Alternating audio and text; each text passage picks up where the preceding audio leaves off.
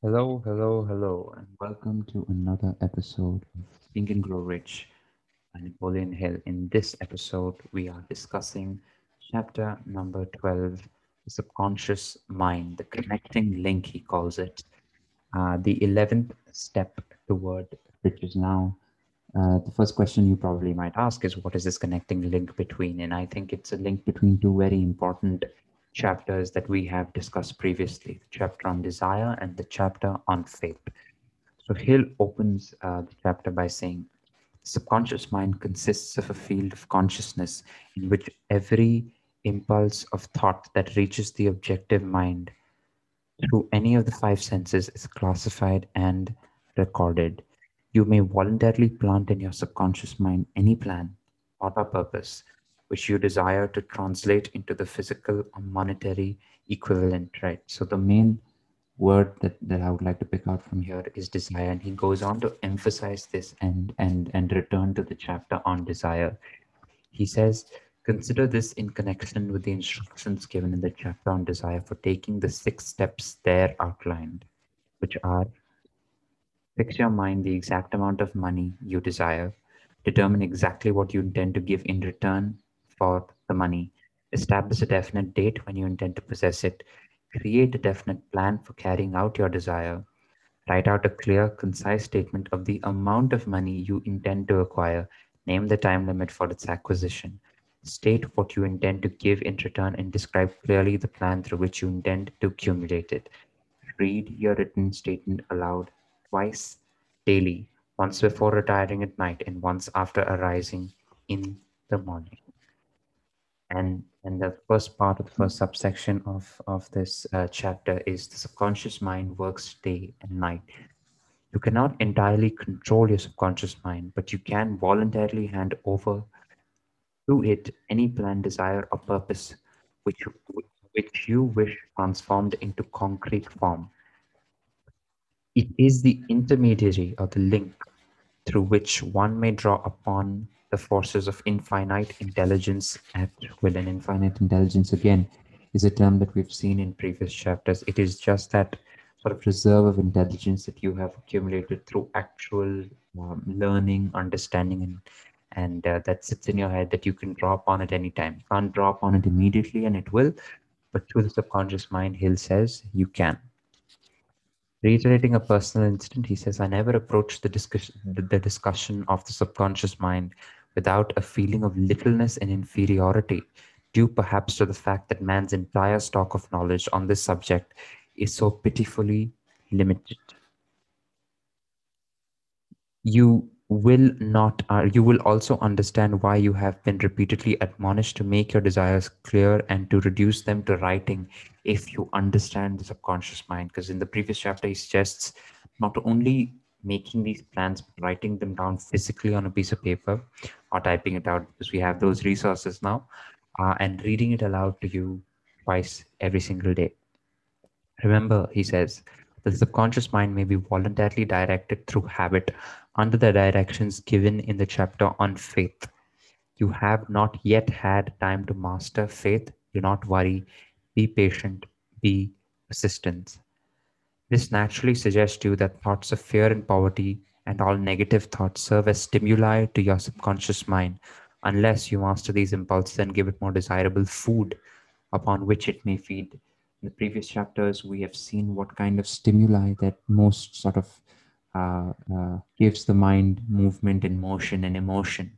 And out of the 10 that he lists down in the previous chapter, two are negative, and eight are positive, but eight in moderation or in exaggeration can be negative as well. So we need to keep note of what these stimuli are and how it can be used to think positive thoughts and negative thoughts. He says, the subconscious mind will not remain idle. If you fail to plant desires in your subconscious mind, it will feed upon the thoughts which reach it as the result of your neglect, and those thoughts can be negative. Everything which man creates begins in the form of thought impulse. Man can create nothing which he does not first conceive in thought. Through the aid of imagination, thought impulses may be assembled into plans. The imagination, when under control, may be used for creation of plans or purposes that lead to success in one's chosen occupation. That is why he suggests that one should not only decide what the goal is and what the process is to achieve that goal, but the plan in order to, how does one achieve that goal, and if that goal is becoming wealthy, becoming rich at a certain point of time, that needs to be written down in full. He says, from these statements, the statements of the mixing of faith with the plan or purpose intend for submission unto the subconscious mind may be done only through the imagination. He says, from these statements, you will readily observe that voluntary use of subconscious mind calls for coordination and application of all the principles mentioned in the chapter. Ella Wheeler Wilcox gave evidence of her understanding of the power of the subconscious mind when she wrote, and I quote, "You can never tell a thought, you can never tell what a thought will do in bringing you hate or love. For thoughts are things, and and their airy wings are swifter than carrier doves. They follow the law of the universe. Each thing creates its kind, and they speed over the track to bring you back whatever went out from your mind." Miss Wilcox understood the truth, he says, that thought which goes out from one's mind also embed themselves deeply into one's subconscious mind, where they serve as a magnet pattern or blueprint by which the subconscious mind is influenced while translating them into their physical equivalent. There are seven major positive emotions, he says, and seven major negative emotions.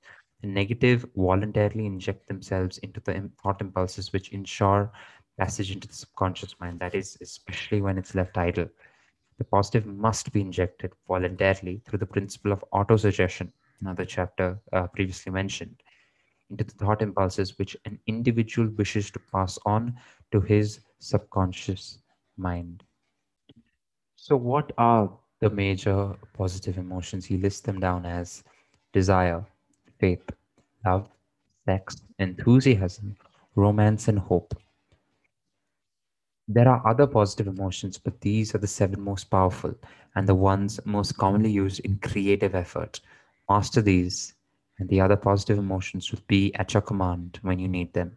Remember in this connection that you are studying a book which is intended to help you develop money consciousness by filling your mind with positive emotions. Therefore, these need to be directed toward that consciousness.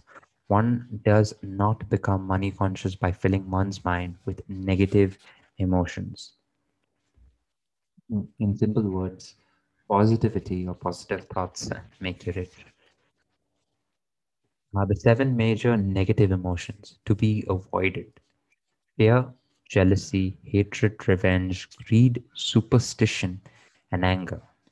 Positive and negative emotions cannot occupy the mind at the same time. One or the other must dominate. It is your responsibility to make sure that positive emotions constitute the dominating influence of your mind. How does one do that?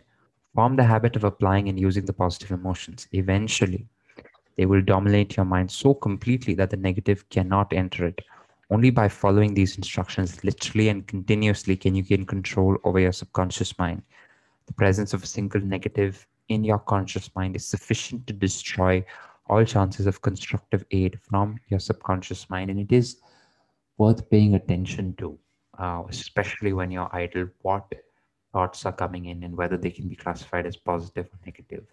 Whether they are thoughts of, I need to complete this work, let's get started on that project, or comparing yourself to someone else, or remaining idle for and wasting time.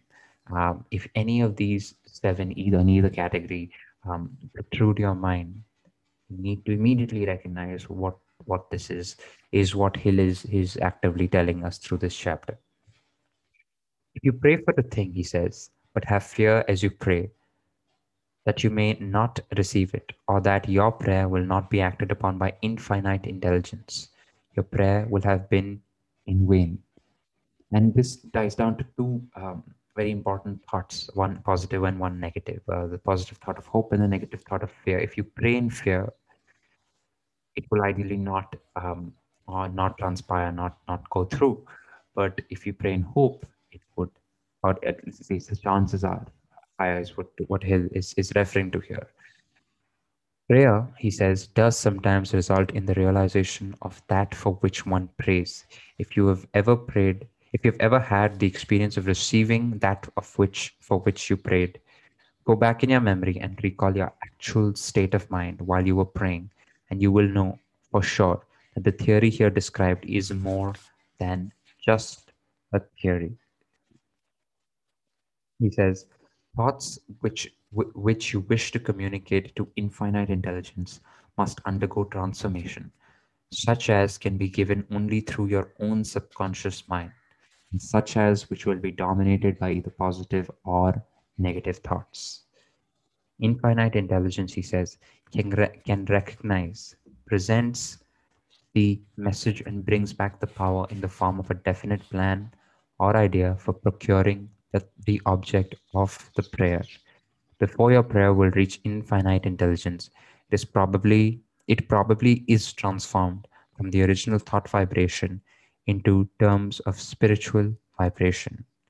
Faith is the only known agency which will give your thoughts a spiritual nature. Faith and fear make poor bedfellows.